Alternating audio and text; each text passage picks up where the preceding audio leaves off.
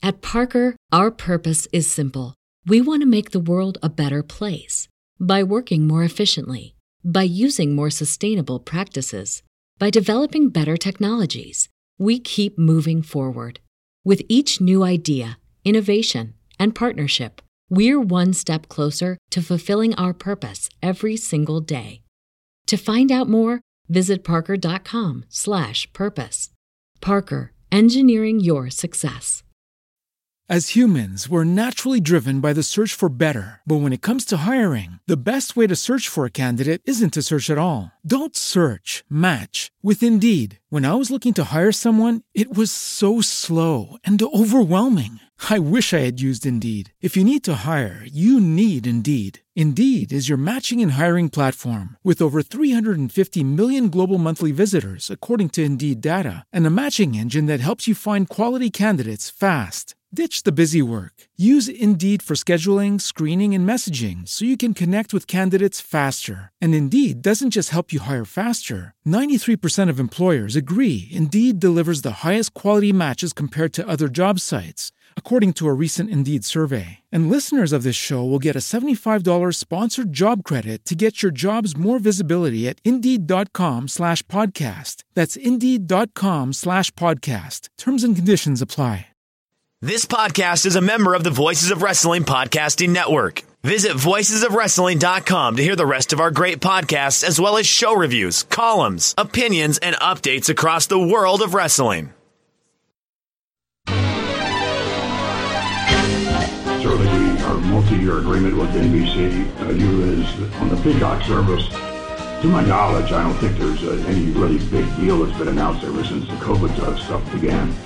So I really think that's pretty extraordinary on their part and definitely on our part as well. And again, this agreement is really awesome for our WWE fans, or our WWE Universe as we call it. Looking ahead to 2021, we expect to continue to manage the challenges of the COVID environment, and it continues on. We are the most flexible, adaptable media company in the world. We can turn something around as far as a lot of it in 6 weeks. We don't believe that we've lost eyeballs. We believe eyeballs tend to shift from linear to digital platforms. We believe with the continued great in-ring product that the eyeballs are continuing to grow and will result in more linear eyeballs. As well as our first official beer partnership with Constellation Brands, focusing on Victoria, Corona, and Modelo. In fact, if you were watching the Royal Rumble on Sunday night, you would have seen WWE superstar Rey Mysterio, a lucha legend, wearing the Victoria brand on his mask. Victoria is an iconic beer from Mexico with a deep connection to Mexican heritage. And just like Rey, as you see there, Victoria is proudly Mexican. WWE is proud to welcome Victoria Beer. Followers on Instagram in Spanish about how proud he was to partner with a brand as authentic to the Latino fan base as Victoria. Forbes, Complex, and Sports Illustrated were just a few of the outlets that highlighted this integration.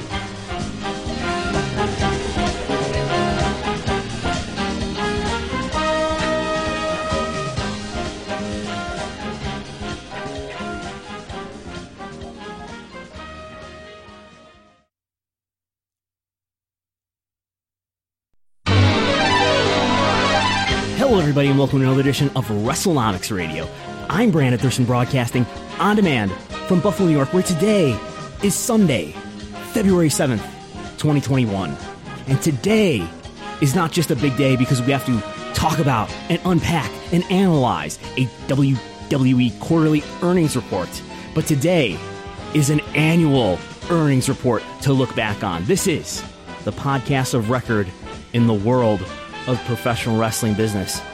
And in the annals of time, years and decades from now, when generations reflect and ask themselves, what happened in the world of WWE business in the strange year of 2020? What happened in a year that will be remembered for its audience-less events, its pandemic, its high cable news viewership? when our grandchildren and great-grandchildren dig through the archives in search of the lessons of history, they will naturally reach for this episode of WrestleNomics Radio. So today, we reflect on the eyeballs for not only today's listeners, but for tomorrow's listeners as well. But first,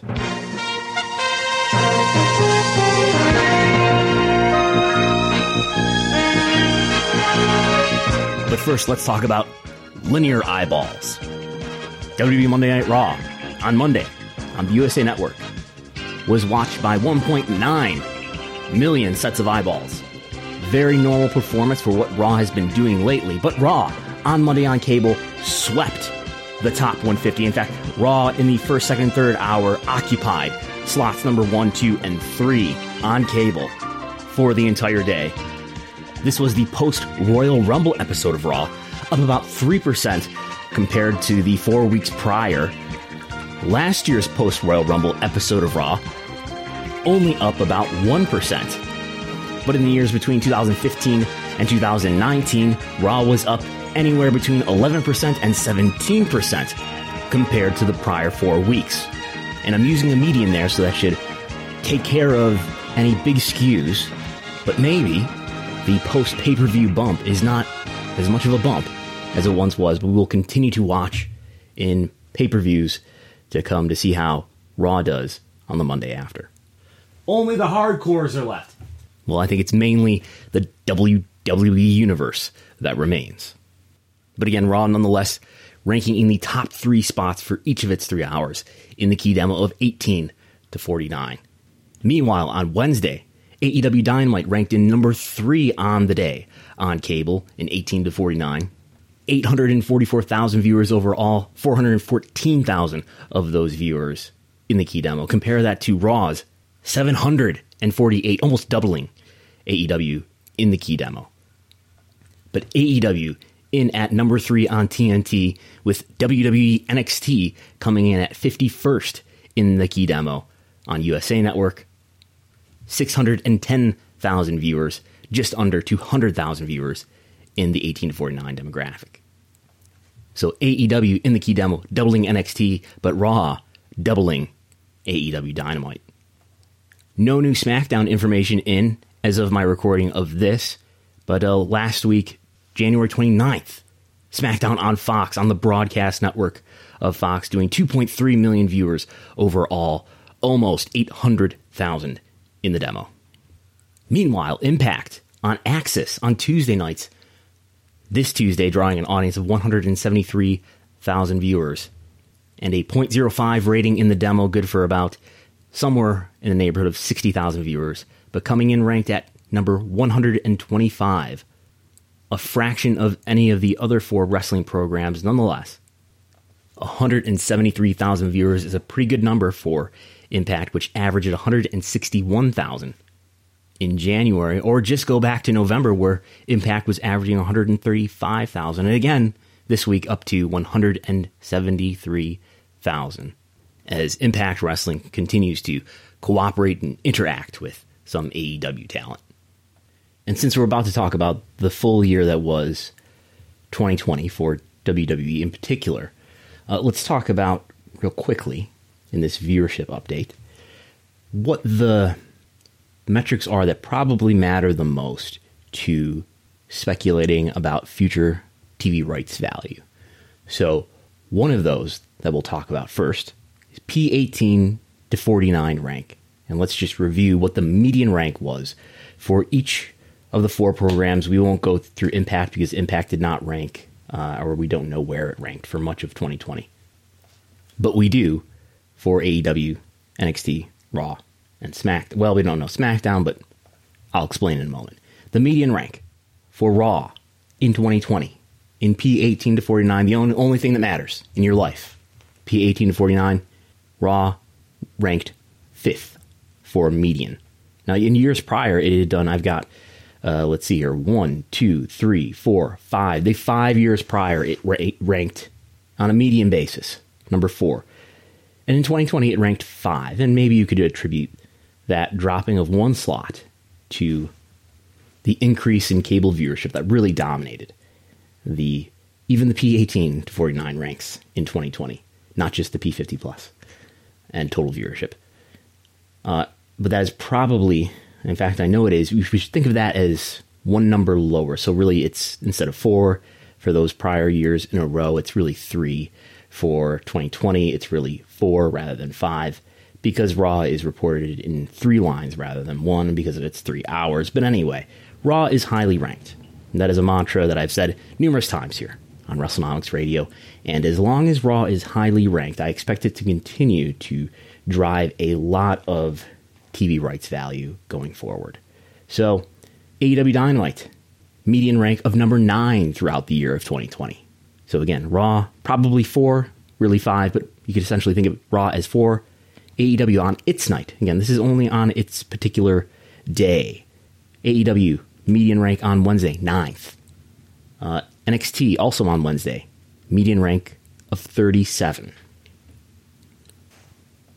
I've not tracked where SmackDown falls in this, but SmackDown has even higher viewership than Raw. Of course, it's benefited by being on the Fox broadcast network, which is in more homes. And maybe there's even some help from cross-promotion from Fox, with Fox's high profile on broadcast television.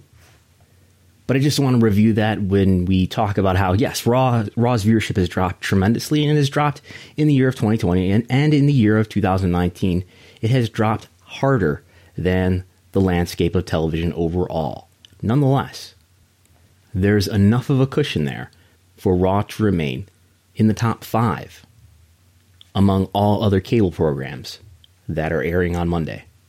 And of course, Monday for at least 4 months out of the year is a really tough night when you're going against Monday Night Football. And the highly ranked programs are what's going to continue to hold the bundle together to justify growing media rights fees and the most significant TV ad dollars as well. So I just want to point that out and temper some potential criticism or cynicism before we dive right in and talk about linear, digital, and Rey Mysterio's, perhaps, eyeballs. By the way, follow along with today's notes at patreon.com/WrestleNomics. The notes are there for all $5 subscribers. Right now, you can look at this, read them as you listen along. Okay, sorry, just had to insert that, as you were. As we review Q4 and the full year of 2020 for World Wrestling Entertainment, Inc., which of course trades on the New York Stock Exchange. WWE. Yeah, David, I usually don't give you an enigma here. But this happens very rarely. There are 2 co-presidents of WWE. Remember, Vince McMahon is the CEO. George Barrios and Michelle Wilson. I've had George Barrios on a couple of times. WWE, an unbelievable streaming product. They were very early. A subscriber-based streaming product. Took a little while to get traction. Then when it did, it took off. And so we just learned that they're both leaving effective immediately. And McMahon says the change was necessary as we have different views on how best to achieve our strategic priorities moving forward. Barrios is the face of the company. We have no explanation of why they're leaving, so the analysts are freaking out. They're freaking out. No one knows what to say or do. And so this is what happens when you say nothing and just get rid of people. We don't know. So no one's coming in. No one's supporting the stock. We just got a downgrade, very logical downgrade by Morgan Stanley, saying, listen, there's a vacuum in senior management. They can't figure out, sudden and fairly unexplained. No one can figure out what's happening. I haven't seen this happen in a long time. We don't know. So if you want to wade in, fine. But to me, it sounds like something's very wrong. Very wrong with a company that was doing quite well. Yeah, well, it's losing a quarter of its value right now. I have no explanation for it, so I just put it out there. I'd love to be able to say this is an opportunity, but this is about as opaque as it gets. And that was the mood about 1 year ago, January 30th, 2020, that clip from CNBC with Jim Cramer and another anchor, where they are lamenting the press release that had just come out announcing management transition as former co-presidents now, George Barrios and Michelle Wilson, were leaving WWE. The stock, as you can tell, tumbled as a result, falling from upwards of $60 down to well under 50 within a few days. Of course, the stock price still has not quite reached where it was just before the exit of Berrios and Wilson, although there's been a nice run-up since late October. And certainly there's been some activity in recent days. We'll talk about that in a moment. But the big story on the overarching news of WWE business here is that WWE officially now has reported its most profitable year ever was 2020. Net income for 2020, $132 million, a record, breaking the record set in 2018 of $100 million in net income. That is nearly twice the inflation-adjusted net income of fiscal year 1999 and fiscal year 2000, when in modern U.S. dollars, WWE generated $84 and $86 million respectively in those peak years of the Attitude Era in terms of net income. And again, this year, $132 million in a year where WWE did not sell any tickets since the middle of March, and in an era where WWE has benefited greatly from the multiplication in the values of its TV rights fees. In terms of revenue, another record annual revenue for 2020, $997 in revenue, edging out last year of $960 million in revenue. Again, an all-time company record, even when you adjust for inflation. So we learned a lot on this call. We've got some discussion about Peacock, the new deal with NBC Universal Peacock, of course. We got our latest chapter, latest installment in the TV ratings are fine conversation. We got a lot of talk about the outlook of the core content, international stories, expenses related to the Thunderdome. And in fact, it looks like the Thunderdome production expenses are so high that WWE is projecting not an increase or not really a strong decrease in profitability for 2021, but they're projecting, guiding, seems to be the verb of choice. They're guiding a adjusted OIBDA. They're guiding profitability for 2021 that is within a range that is smack dab in the middle of what they have reported for 2020. So it looks like profitability for the new year will be very similar to the profitability for 2020, despite contractual escalations in TV rights fees. Of course, COVID-19 is a part of the financial challenge as well. But for Q4, the average analyst's estimate was expecting net income, was really expecting an earnings per share ratio of 32 cents, which basically means that analysts were expecting roughly $27 million in net income for Q4, $27 million, but got, in actuality, a reported $13 million in net income for the quarter. So missing by about half in terms of profitability.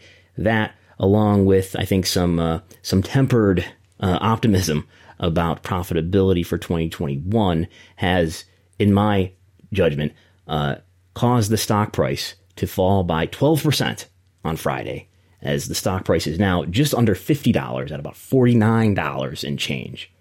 So again, there was a nice run-up from late October all the way to the Peacock deal. A lot of analysts upgraded their price target, but the stock price never quite getting back to where it was at the very beginning of 2020. Nonetheless, the company's most profitable year in its history. Now, as far as big takeaways, let's go first to where Nick Khan gives us the impression in terms of thinking about a story that is really meaningful for the wrestling landscape and for wrestling fans. He told analysts and investors listening, or really anyone, by the way, anybody can listen to this on corporate.wwe.com live, telling everyone that the movement of sports content from the NBC Sports Network, which is folding reportedly at the end of the year, that some of that content is going to move over to the USA Network. One would think NHL might be a part of that. NHL has a big hockey night on Wednesday. NXT airs on Wednesday. But Nick Khan, the WWE president and chief revenue officer, says that will have no effect on Raw or NXT. Okay, and then just on a separate topic, can you speak to how the shutdown of the NBC Sports Network and then the move of sports content over to USA potentially impacts Raw and NXT, either in terms of scheduling or just, kind of the overall role that your content has had at that network? And, with NXT, would you ever kind of consider moving any of that content over to Peacock, the weekly content? We believe it has no impact on us, the departure of NBC Sports Network. We think what you're seeing in the cable universe is going to be further consolidation. So we know that the bundle has now sort of been unbundled or a little exposed. So the networks that were propped up, the not as strong cable networks that were propped up by the stronger cable networks like USA, the not as strong ones probably cease to exist across the board. So look for more content migration onto the stronger cable platforms. There'll be no effect on Raw or NXT. So the wrestling wars on Wednesday night will continue for the indefinite future, according to what Nick Khan is saying there. NXT's deal with the USA Network, with NBC Universal more specifically, is set to expire in the fall. There's no discussion further on that in this call. But in terms of revenue, if I've estimated the NXT deal is worth somewhere between $20 and $60 million average annual value, which is on par with the average annual value of WWE's biggest international TV deals, which I think would have a lot more interest in them if they were about to be renegotiated. Granted, the international deals with other major markets like India and the UK are probably 5-year deals. In the case of the UK, we know it's a 5-year deal, according to sportbusiness.com. They're reporting. But probably 5-year deals. And the NXT deal is coming to an end of a 2-year deal. And not clear what the length of any future NXT deal will be worth. But if an NXT deal is worth somewhere around $40 million average annual value, that would seem to mean a lot to WWE's business. But anyway, on the subject of NXT moving away from Wednesday night or away from the USA Network, that sounds like it's not happening. We'll be interested to see, though, if sometime before the fall we get a press release announcing that NXT's deal with NBC Universal to be on the USA Network has been renewed. I would expect that at some point in the months leading up to September of this year. But NXT not backing down, not backing away from Wednesday night, where it goes head-to-head with AEW Dynamite on TNT, as AEW has beaten NXT in the key demo for more than a year straight, and in the total audience for almost every week. Since the fall, there's a lot of back and forth between NXT and AEW throughout the spring and summer in terms of total audience. The last time NXT beat AEW in total audience was the Halloween Havoc episode of NXT on October 28th. So I imagine Nick Khan has gotten some reassurance from people at NBC Universal that whatever sports content is going to switch over from NBC Sports Network to USA Network is not going to interfere with NXT, and certainly not Raw. And I take him at his word for that. I don't think he's saying that on an investor's call with a lot of confidence and reassurance from NBC Universal on that subject. And I do think it is in the economic interests of WWE and NBC Universal to continue to compete head-to-head with AEW and push their ratings down as far as they can to avoid AEW getting too close in any viewership metrics to WWE Raw, so that it protects for WWE's case, so that it protects the media rights value of their programming, and in NBC Universal's case, so that it protects the brand strength, the popularity of WWE in the face of new competition. And next, among the more accessible stories coming out of the earnings call, if you've been following WWE earnings calls for the last really year or two, you know that there's always been some questions lately about ratings and what's the deal with Raw and SmackDown ratings being down, especially through the pandemic where there was a significant decline in both Raw and SmackDown ratings. And I've just done some interesting research on what happened through the pandemic, why ratings were down, who left in terms of the viewership makeup. But here's Nick Khan's response to whether or not WWE has lost eyeballs.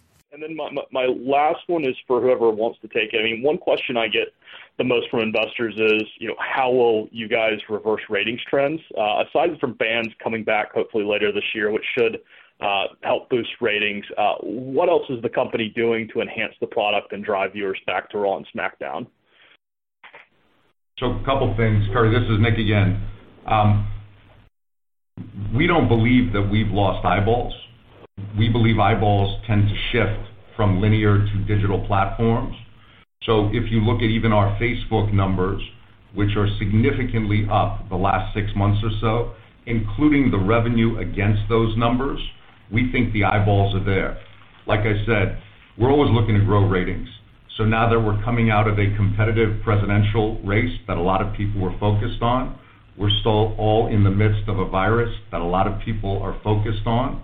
We believe with a continued great in-ring product that the eyeballs are continuing to grow and will result in more linear eyeballs as some of the other stuff that I just mentioned passes. So we feel good about our position, and we think our network partners do as well. So cynical wrestling punditry would have you believe that networks must not be happy with the ratings that Raw and SmackDown are getting. And I highly doubt that.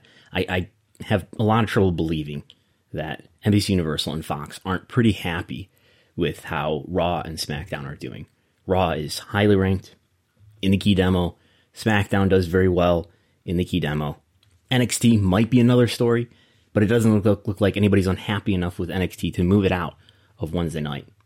Again, when you see programs like Raw start to fall out of the top 5 and get into the bottom half of the top 10 on a regular basis, or fall out of the top 10 on a regular basis, then sound the alarm.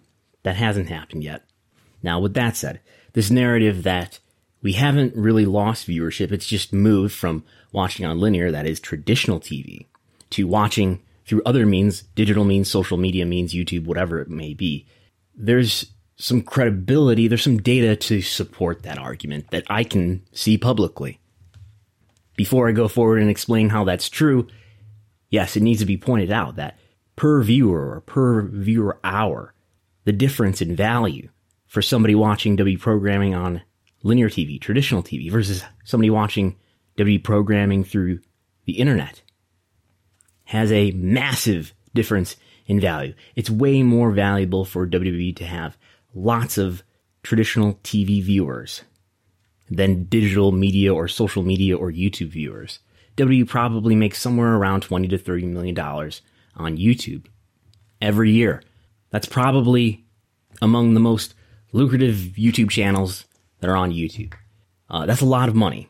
But WWE is making $470 million on Raw and SmackDown in the US alone on an average annual basis over the lifetime of these two contracts, just for Raw and SmackDown. Because we don't know with a lot of certainty, what NXT is generating. But again, if you watch YouTube, WWE content on YouTube, let's say for an hour, WWE probably gets about 5 cents for that by my math. 5 cents, a nickel here in America. If you watch 1 hour of WWE content on linear TV, WWE and its business partners can justify as much as 70 cents for that hour. Again, a nickel versus 70 cents. How many nickels do you need to make 70 cents? Let's do the math. 70 divided by 5 is 14. 14 times. It's 14 times more valuable for you to watch WWE content on traditional TV, cable, broadcast than it is for you to watch WWE content for the same amount of time on YouTube. And I don't know much of anything about how WWE is monetizing other platforms, but I can't imagine that they are monetizing anything quite like YouTube at this point. Now, with that said, as I think I've talked about on this program before, if you take AVOD hours that they put in the KPIs, WWE publishes this data themselves. If you take those hours, and those are global hours, those are not US hours. We don't know what the US hours are, but it's probably about 30%. WWE executives in the past have said digital engagement is somewhere around 30% US, 70% international. So if I take that as a decent estimate, 30% of those AVOD hours are happening in the US, and I take all the hours of WWE programming for Raw, SmackDown, and NXT, and I stack all that time together, and we do see the declines in Raw, SmackDown over time. NXT has been part of this party for a shorter amount of time, but we do see an overall decline over time in linear TV viewing. But if we stack the AVOD viewing on top of it, it makes the trend pretty flat because AVOD viewing has grown over time. And while AVOD viewing, in terms of time for WWE has grown, the monetization of that time hasn't really grown much at all. Again, 5 cents for an hour on digital social, 70 cents for an hour on linear TV. So Nick Khan says, we haven't lost eyeballs. They're just digital eyeballs now more so than they are linear eyeballs. But linear eyeballs are 14, somewhere in the neighborhood, this is an estimate, but somewhere in the neighborhood of 14 times, a dozen times more valuable than a digital eyeball. Now, let's talk about something else, something that is hard to deny about trends in WTV viewership, something that can't be explained away by digital eyeballs. Something very significant happened in 2020 at the beginning of the pandemic. So I want to talk about the P18 to 34 demographic, henceforth young adults. Young adults accounted for between, 14, 13, 16, 15% of the Raw and SmackDown audiences. Okay, about 15% young adults are watching your program through linear TV. For AEW at that time, about the same, 17, 15, 16% pre-pandemic. This is January, February, March. NXT, about the same, 15, 14, 14%, January, February, March of 2020. Everybody's got about the same portion of their audience in the young adult demographic. Everybody's pretty much equal, all four of those programs. Then the pandemic happens. Crowds go away, WWE goes to the Performance Center, AEW moves around to various locations with also no audience. Everybody's got no audience. And what happened is the Raw audience, especially the young adult Raw audience, about 5% of the 15% left and haven't come back as of January 2021. They were doing 16, 15% in January, February, March. They're down to 11, 12% since the pandemic. Pretty consistent. There's a dip at the beginning of the pandemic, and it's a flat line from there. There's no recovery. In the case of AEW, they had a bit of a dip through June, but rose back up to going up as high as 19%, 16%, 18%. So they've recovered with young adults. That did decline a little bit at the beginning of the pandemic. NXT, though, sloped down at the beginning of the pandemic, and they haven't really recovered with young adults either. SmackDown, though, things look better. SmackDown's young adult audience declined as well through the summer, but in August, Thunderdome appears, Roman Reigns returns, and the young adult audience grows a little bit to where by November and December, it's back up to 13%. So, finally, what happened here?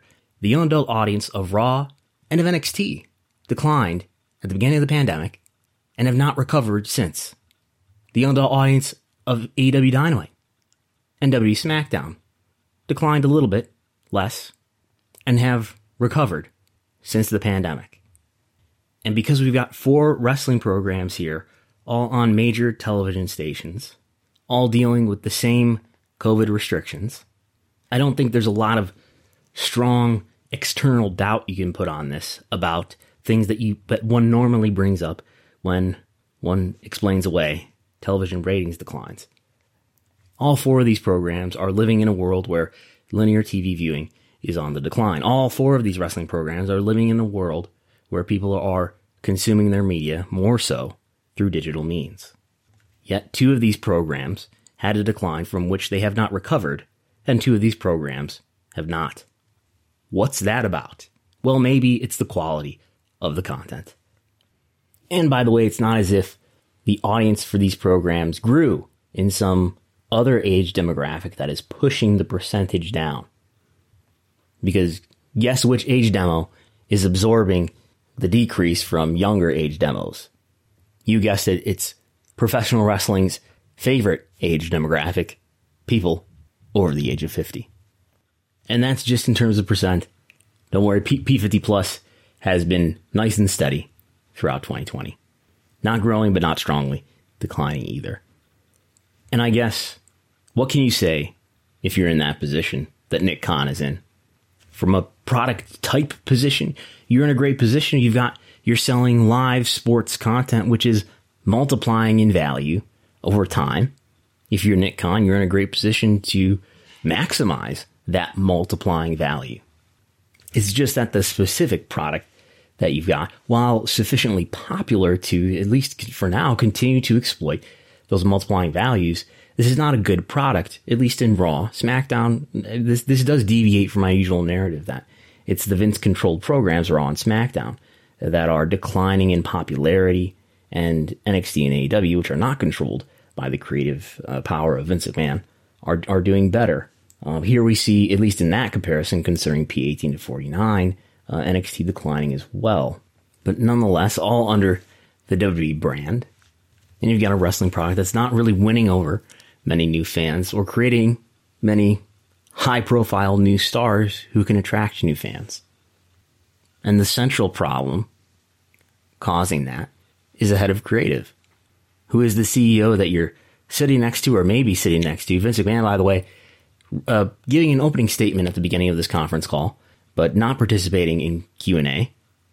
Even when Needham's Laura Martin directly addressed Vince McMahon, as she always does, it was still Nick Khan who answered the question. But ultimately, at least from a public-facing point of view, what I'm hearing there, if you're an investor, or God forbid a wrestling fan, what I'm hearing there is that nothing's going to change content-wise. We think we're doing a good job. Great in-ring product. And in fact, we identify no problem whatsoever. But another important story that I want to get to is the Thunderdome looks like it's quite expensive. WCFO Christina Salen outlined that there is an increase in production costs of 25% per episode relative to what?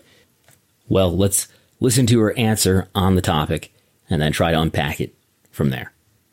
You mentioned the 15 to 20% impact to EBITDA from the pandemic. I was wondering if you could maybe help us splice that a little bit in terms of how that's comprised. What percent or what portion of that is related to production costs versus the other impact you mentioned, which is the loss of ticket sales and merchandise? Thanks. Thanks for the question. We haven't broken it down publicly with regard to percentage impacts, but what we have said is, we expect there to be a significant year-over-year increase in WWE's expense base due to continued higher expenses associated with the production of Raw and SmackDown at Tropicana or any other facility like that post. We have said that our TV production expense is up 25% per episode. And we also pointed out that there's also an impact of the return of employees from furlough, which won't start to be a year-over-year comparison really until the second quarter of 2021. Of course, the biggest X factor in our minds is the return of ticketed live events and the pace at which they ramp. As Vince talked about in his opening remarks, what's the capacity restriction going to be? How many stadiums are available to us across the United States in any given moment? Are we allowed to sell merchandise? A lot of discussion, too, by the way, about how Vince gave the opening statement but then did not participate in Q&A, even when Needham analyst Laura Martin, as she usually does, asked a question specifically to Vince. Nick Khan took that question. But some deep analysis here. I feel like I can hear the Darth Vader-like breathing of the CEO somewhere in the background. And things of that nature during some of these responses, like the one we just heard. Highly speculative on my part. In other words, maybe he didn't just give the opening statement and then leave the room. Anyway, production expenses, which we can get some look at in the SEC filings. So for 2020, we get an annual report instead of a quarterly report. But if we subtract the information in the quarterly reports from the information in the annual report, we can deduce a Q4 set of data points. Oh, yes, and I've put that in an Excel spreadsheet. So what we have for Q4 2020, media operating expenses, $125 million. How does that compare to other quarters? Well, in a complicated way.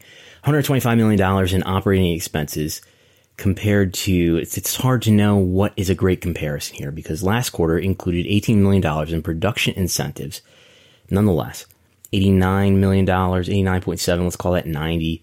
Let's add 808 or 18 to that. And then we get to, $108 million. So $108 million probably last quarter without the production incentives compared to 125. This quarter, however, that quarter, Q3, didn't contain an entire quarter of Thunderdome and it contained none of the Capitol Wrestling Center production. But $125 million in Q4, how does that compare to a pre-COVID quarter?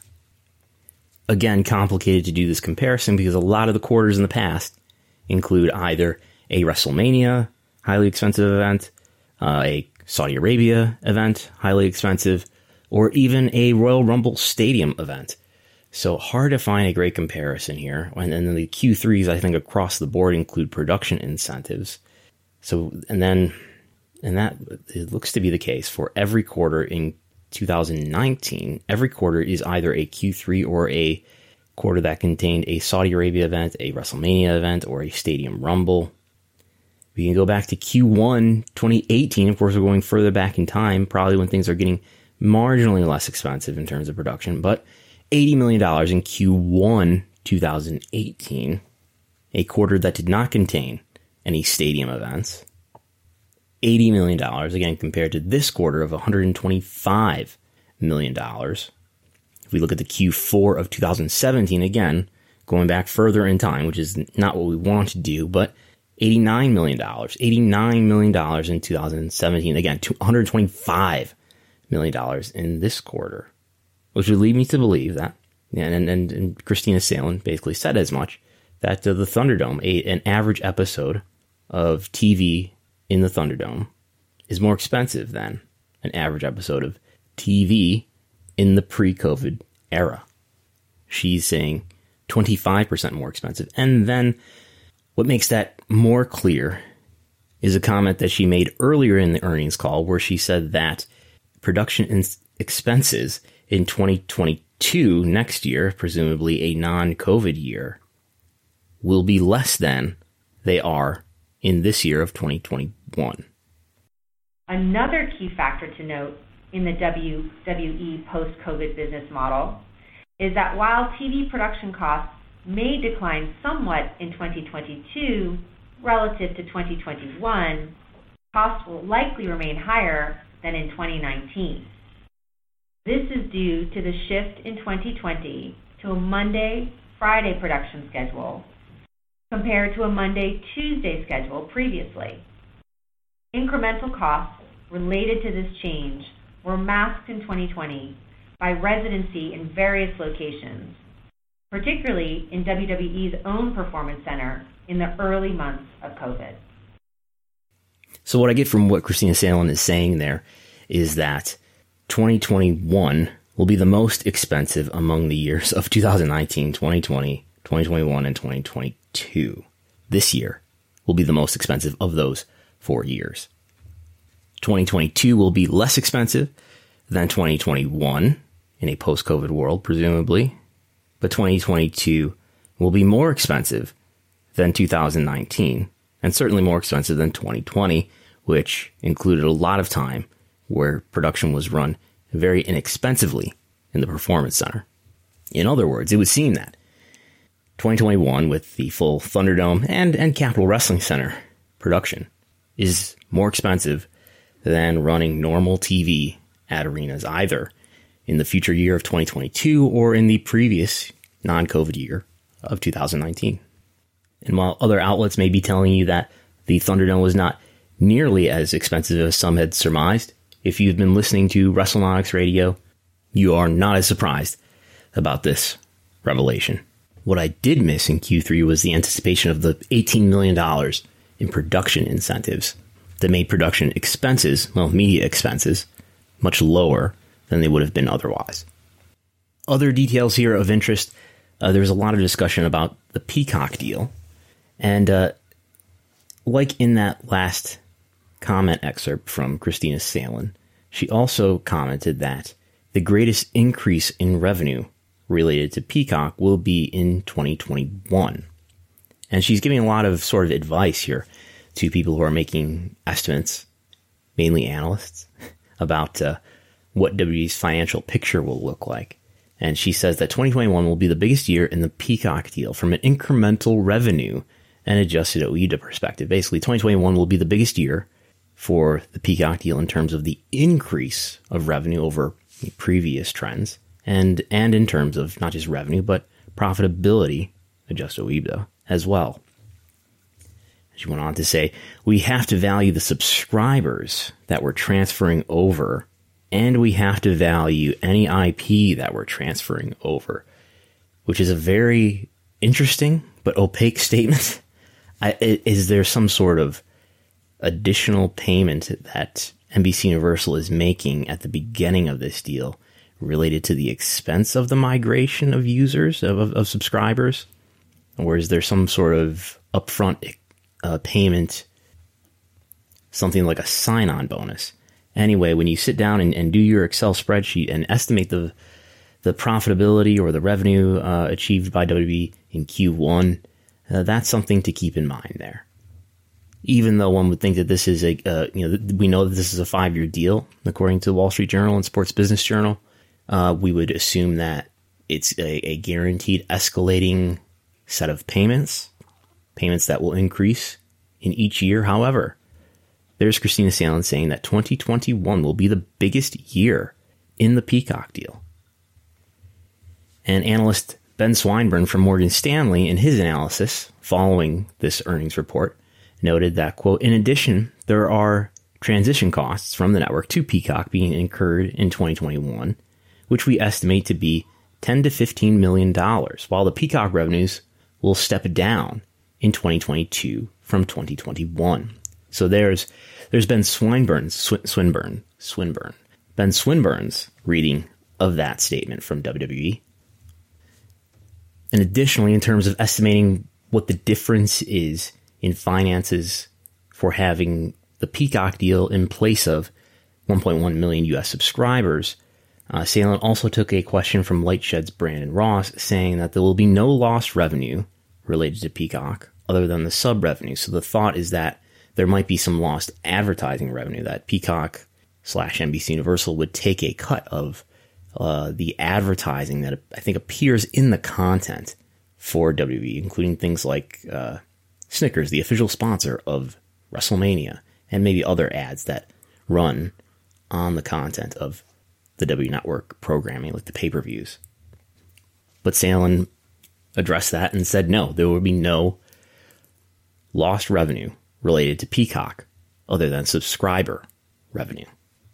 And another story coming out of the Peacock deal is looking at how much WWE and NBC Universal are going to cooperate toward promoting the events that are going to be streamed live on Peacock, which we have historically always called the pay-per-view events, the streaming events. I don't know what we should call them now, but we'll probably continue to call them pay-per-view events, and they still will be offered on traditional pay-per-view for $60. But Nick Khan said that there's going to be more cross-promoting of WWE by NBC, like the WrestleMania announcements that were made during NBC NFL broadcasts. He said, look for pay-per-view events. Well, he didn't say pay-per-view events, but look for the events to be piggybacked onto big NBC events. So I would think that means look for when NBC has a big event, probably a sporting event. I know Sasha Banks has now some involvement already with the Daytona 500, for example. But look for when NBC has a big sporting event or big TV event for WWE to be cross-promoted in some way, or for an upcoming pay-per-view to be cross-promoted in some way.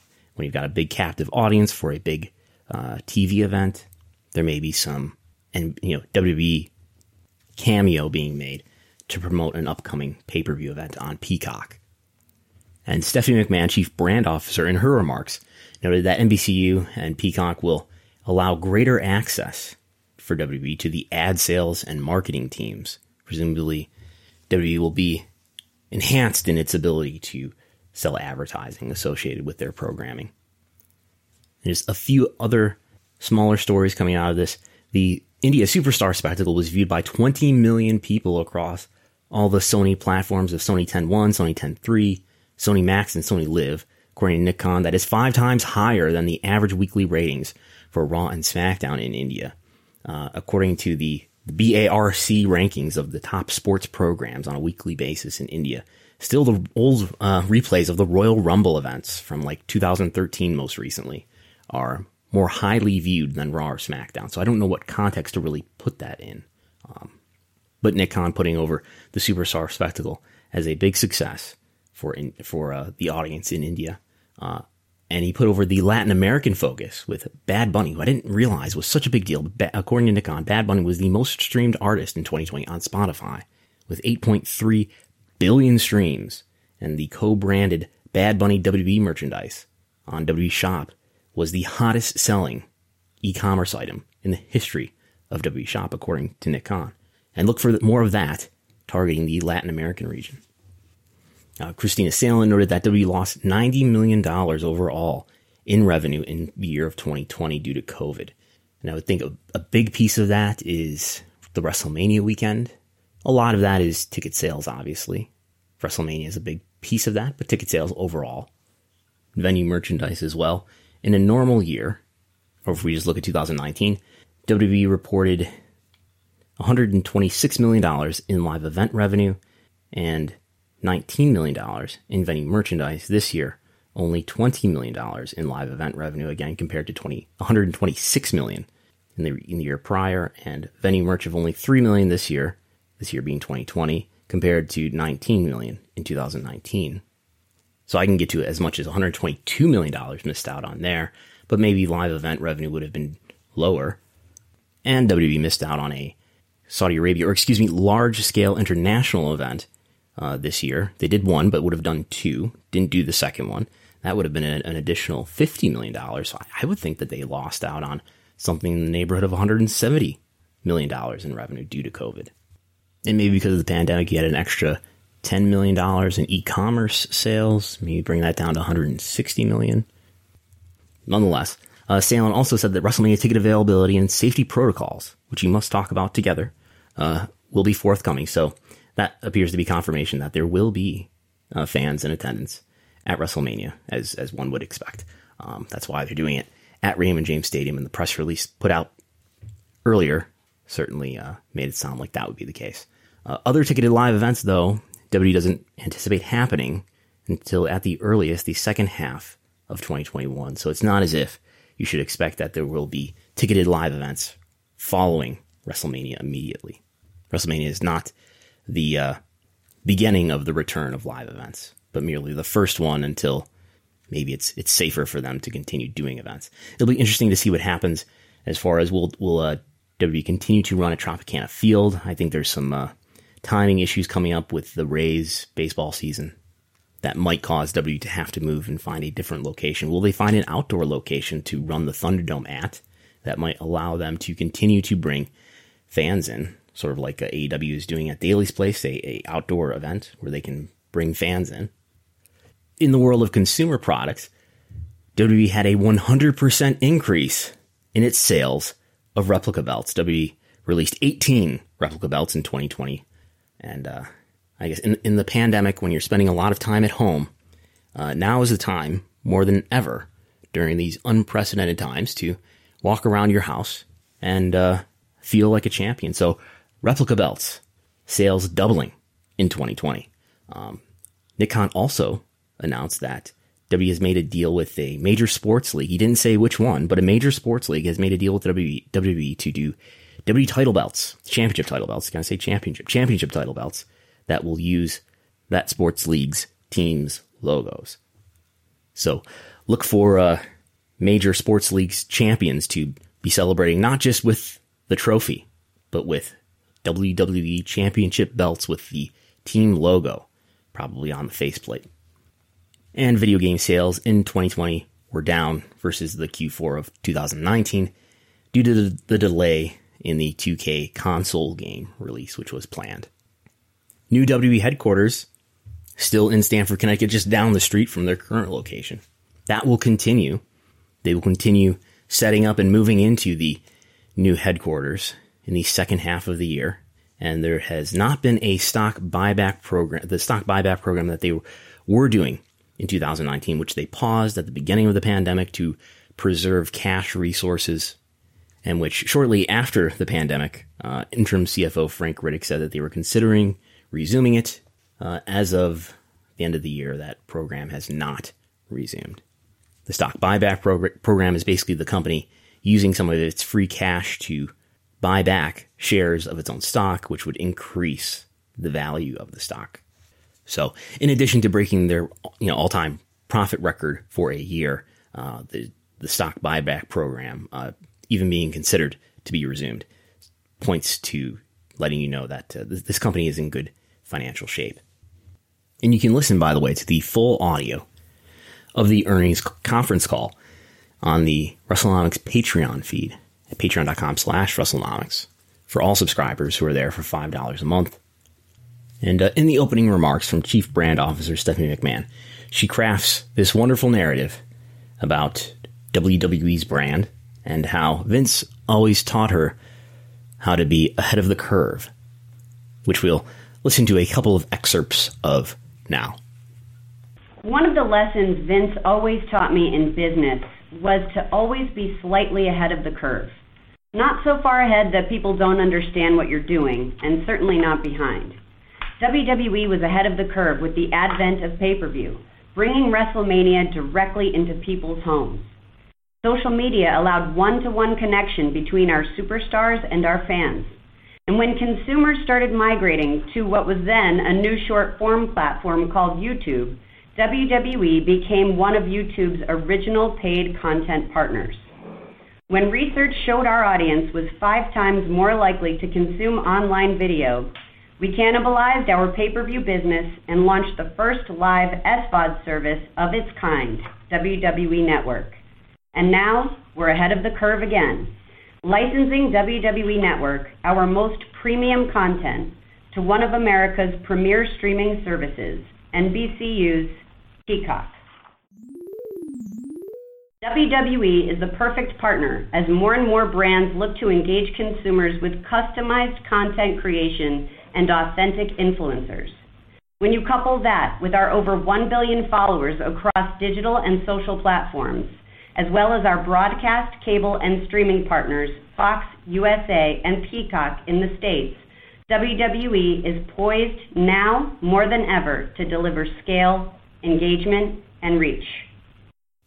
So I would like to close with talking about WWE's brand, as we just heard from Chief Brand Officer Stephanie McMahon, who has done a lot, and the company has done a lot, to improve its image and its monetization with other businesses. WWE, for the last 20 years or so, has frantically tried to escape the fact that it is a professional wrestling company.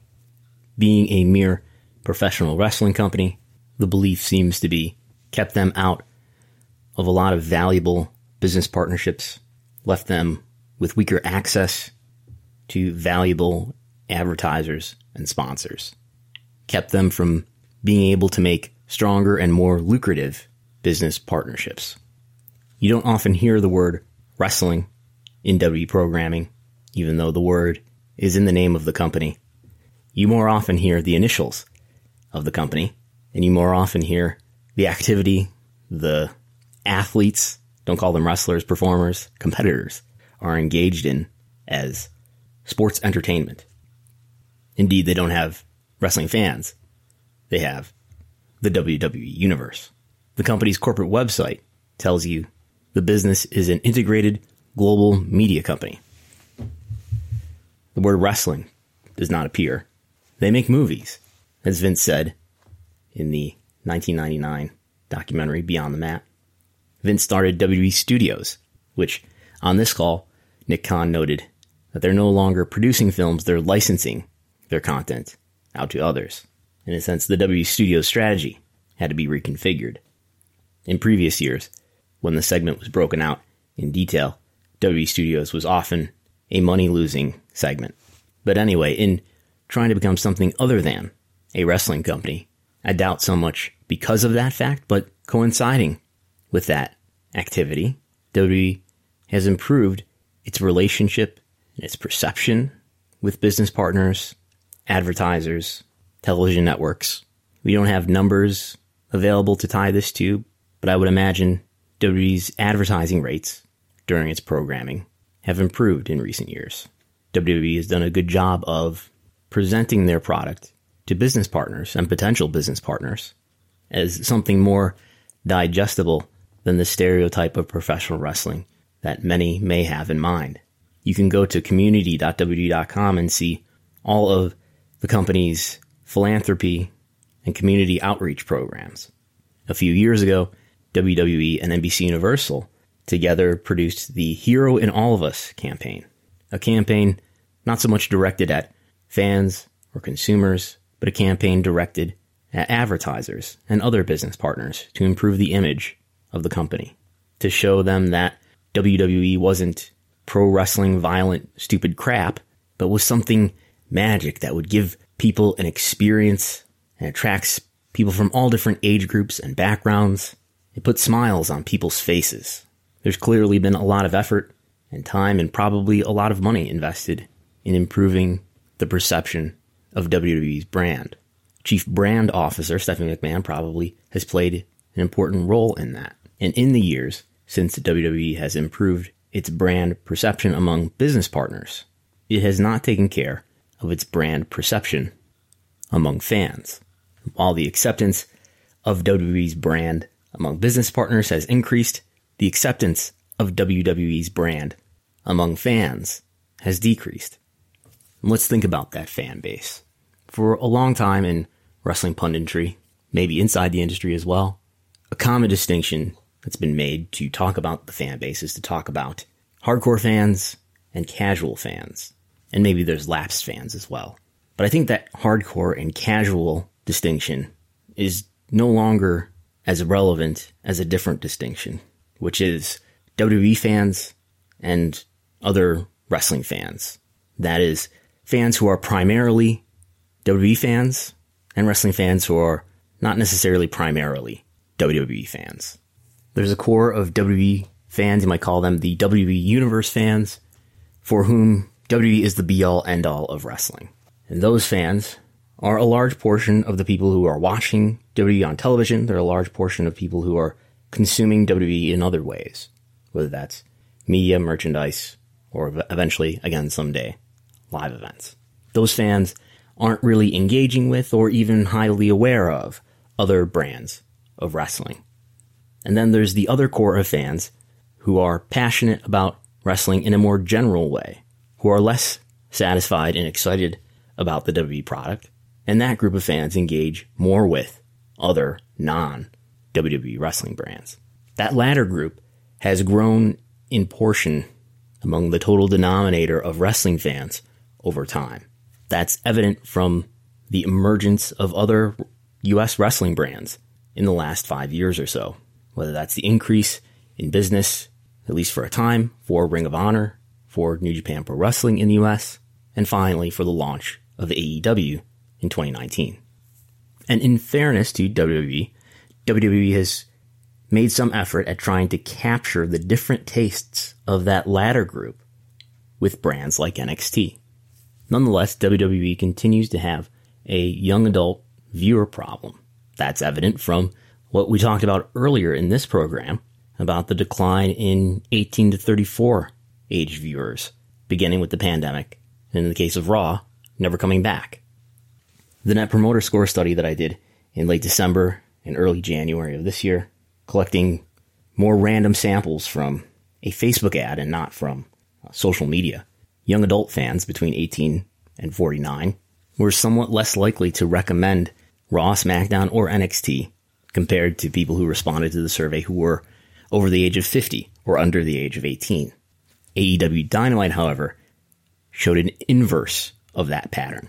People between the ages of 18 and 49 were more likely than their younger or older fellow wrestling fans to recommend AEW Dynamite to a friend.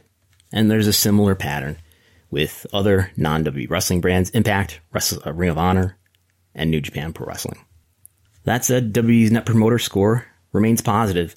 AEW's Net Promoter Score is more positive, but there's clearly still a large population of fans who approve of WWE and are not about to tune out and disengage. WWE has enormous name ID. WWE's Google web search on a worldwide basis remains some 8 times higher than that of AEW. In the US, WWE's Google web searches remain some 5 or 6 times higher than that of AEW. And other non-WWE wrestling brands are microscopic by comparison. WWE maintains tremendously strong name ID in the pro wrestling world, and it has strong corporate leadership and good media strategy. It has some strong key executives that enhance the likelihood that WWE is going to continue to maximize its revenues over time. But what would it maximize its revenues even more is if it had a great core product to sell, which it does not. And progressively, I think it hasn't had a good product for many years, and that's bared out, at least in the last 5 or so years, in the form of declines in a variety of areas, including ticket sales, merchandise sales, obviously those not really comparable in 2020 because of the pandemic, network subscribers in the year of 2019 being down year over year, and Google web search falling precipitously since 2016. When Stephanie McMahon talks in this earnings call on Thursday about Vince saying that you should always be ahead of the curve, and that's why WWE pivoted from doing a direct-to-consumer streaming service to selling its streaming rights to NBC Universal. The need to sell those streaming rights to NBC Universal would be less necessary and might not even be as profitable or as lucrative if WWE had a stronger product to sell that attracted more subscribers, that might have brought in subscribers closer to the 3 or 4 million that were originally projected. Nonetheless, even if they couldn't reach those lofty goals, the WWE Network would be an even more valuable sale to a licensee if WWE was more popular and if the content was consumed more avidly across a greater number of fans. In many ways, WWE has been ahead of the curve in terms of its approach to media throughout the decades, with WWE's move from closed circuit to pay-per-view, from pay-per-view to streaming, from syndicated television to cable. But its content is anything but ahead of the curve today. And trends among wrestling fans, particularly those who are younger-aged adults, should be something of a warning. Not that WWE's business is going to be drastically negatively impacted next week, next month, or next year. But the company's chronic difficulty with cultivating stars, frequent reliance on older legends, many of whom do not work a full year-round schedule for WWE, that creative execution, which will continue indefinitely under the creative leadership of Vince McMahon, will likely continue to shed viewers and consumers over time, and will continue to erode on the virtual monopoly that WWE once had in the pro wrestling industry. Hopefully that's good for fans, even if there are fewer of them overall. And in the big financial picture of WWE, it's not as if in the coming years there's going to be any economic signal that will intensely pressure WWE to take a serious look at the quality of its content. If anything, in the years to come, even more of WWE's revenue is going to come from business partners rather than from wrestling fans. In 2020, an exceptional year because of the pandemic, but not much different than in future years, WWE made more than half, just over half, of its revenue from TV rights fees, not dependent on the particular performance of its viewership. Just 10 years ago, WWE made as much as 70 to 78% of its revenue directly from consumers in the form of pay-per-view buys or even network subscriptions later on, ticket sales, consumer product sales. But increasingly over time and increasingly in the future, WWE will get a greater majority of its revenue from business partners, whether that's from television partners, whether that's from advertising and sponsorships, whether that's now from WWE Network licensing fees or the Kingdom of Saudi Arabia. In 2020, 70% of WWE's revenue came from business partners, only 30% directly from consumers, that is, wrestling fans. In the next few years to come, I estimate that WWE will make as much as 80% of its revenue from business partners as guaranteed escalating fees with business partners, with media partners like NBC Universal, Fox, Sony, BT Sport, and the Kingdom of Saudi Arabia continue to contribute to a growing majority of the company's business. further insulating, perhaps, WWE's chief decision maker from the sentiments of wrestling fans, who ultimately are the foundation of the pro wrestling business. I don't see much changing in the years to come, but on a long enough timeline, this kind of creative execution, I don't think, is sustainable. How long can you rely on the legacy intellectual property of your superstars of the past without creating new, fresh, and young stars who could better attract young viewers? How long is it sustainable for? We may find out. We probably won't really find out anytime soon, but in the decade to come. So that's all for this time. It's been another exciting year in the world of WWE earnings reports, and I look forward to yet another in 2021. You can get the WrestleNomics full year 2020 industry report. Go to WrestleNomics.com, go to resources, click on the 2020 report there. I believe it's pinned to the top of the WrestleNomics Twitter account right now. The link is. You can get it on PayHip for $6, or you can get it by becoming a monthly supporter at $5 per month at patreon.com/WrestleNomics. It is a PDF report, 63 pages, full of loads of information. First 2/3 of it are nothing but key metrics, graphs, numbers, helping you understand the industry. The closing third, analysis, insights and opinions, written content from me. The Net Promoter Score that I referenced is in there. Television viewership is in there. Live event data is in there. Annual trends for all this stuff. Google web search for the top companies, the top wrestling stars in the world, ranked. Again, check out the pinned tweet for the WrestleNomics account to find the PayHip link. For $6, or become a monthly supporter at $5 a month at patreon.com/WrestleNomics. You can see a 5-page free preview. In other business, go to WrestleNomics.com to check out all my written work, including this most recent week. We had a guest article. The first time ever there has been an outside contributor, a new contributor to WrestleNomics.com. Matthew Schroeder published an ELO 500 taking a look at if wins and losses truly matter, who would be the top 500 ranked wrestlers based on those wins and losses using something called an ELO score, which is used to rank chess players. Oh yes, only things like that will you find at WrestleNomics.com. Thanks again to John Pollock of Post Wrestling for having me on as a guest this week following the earnings report. Follow WrestleNomics at WrestleNomics. Follow me at Brandon Thurston. I'm Brandon Thurston. I will talk to you next time.